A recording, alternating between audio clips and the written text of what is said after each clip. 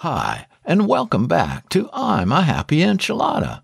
And if this is your first time with us, thanks for hanging out with us. I'm Don Culver, and I'll be your host. And now it's time to get your enchilada on, because we have a big topic to talk about today. It's patience. Wait a minute. I can hear some groans out there already. It's okay. I didn't have much patience when I was young, and it cost me dearly.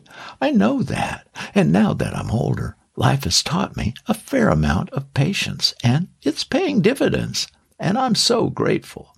So first, here's the definition of patience: the capacity to accept or tolerate delay, trouble, or suffering without getting angry or upset. Whoa, sounds more like the definition of a saint to me. Okay, well, today I want to focus on patience in 4 areas. First, interpersonal relationships, then life's ups and downs, then daily life situations, and workplace situations. Now, interpersonal relationships require patience, listening skills, empathy, and an awareness of how your words and actions can take an encounter with another person in either a good or bad direction very quickly. A calm voice and a relaxed manner can work wonders in having healthier and happier relationships with others.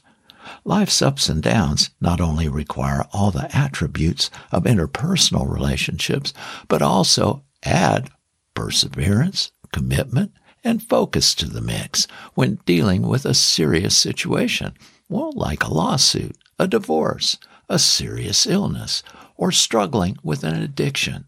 And for good measure, throw in an iron will and an unshakable positive attitude to increase your staying power.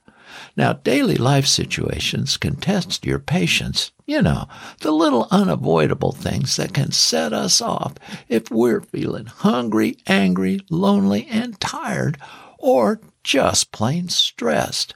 It could be a traffic jam. You spill your coffee on yourself. It's a bad hair day, or your cell phone dies on you, and you want to lose your cool. Circumstances out of your control can make you crazy if you let it.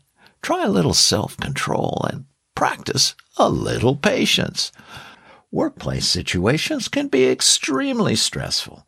The workplace is filled with a wide assortment of people with a wide range of personal beliefs and ideas that may be much different than yours. Patience is a necessary quality and can reduce stress and conflict and lead to better working relationships. Well, it's good to be reminded of how important patience is in every aspect of our lives. After researching this topic online, it's obvious to me that the more we are willing to practice patience, the better at it we will become, and over time will become a part of our daily life, kind of like learning a sport or to play a musical instrument. And the best part is, I couldn't find anything negative about being a patient person.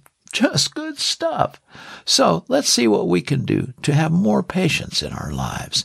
Here's some suggestions. First, take deep breaths. Learn to relax your body. Count to 10. Be mindful of things that make you impatient.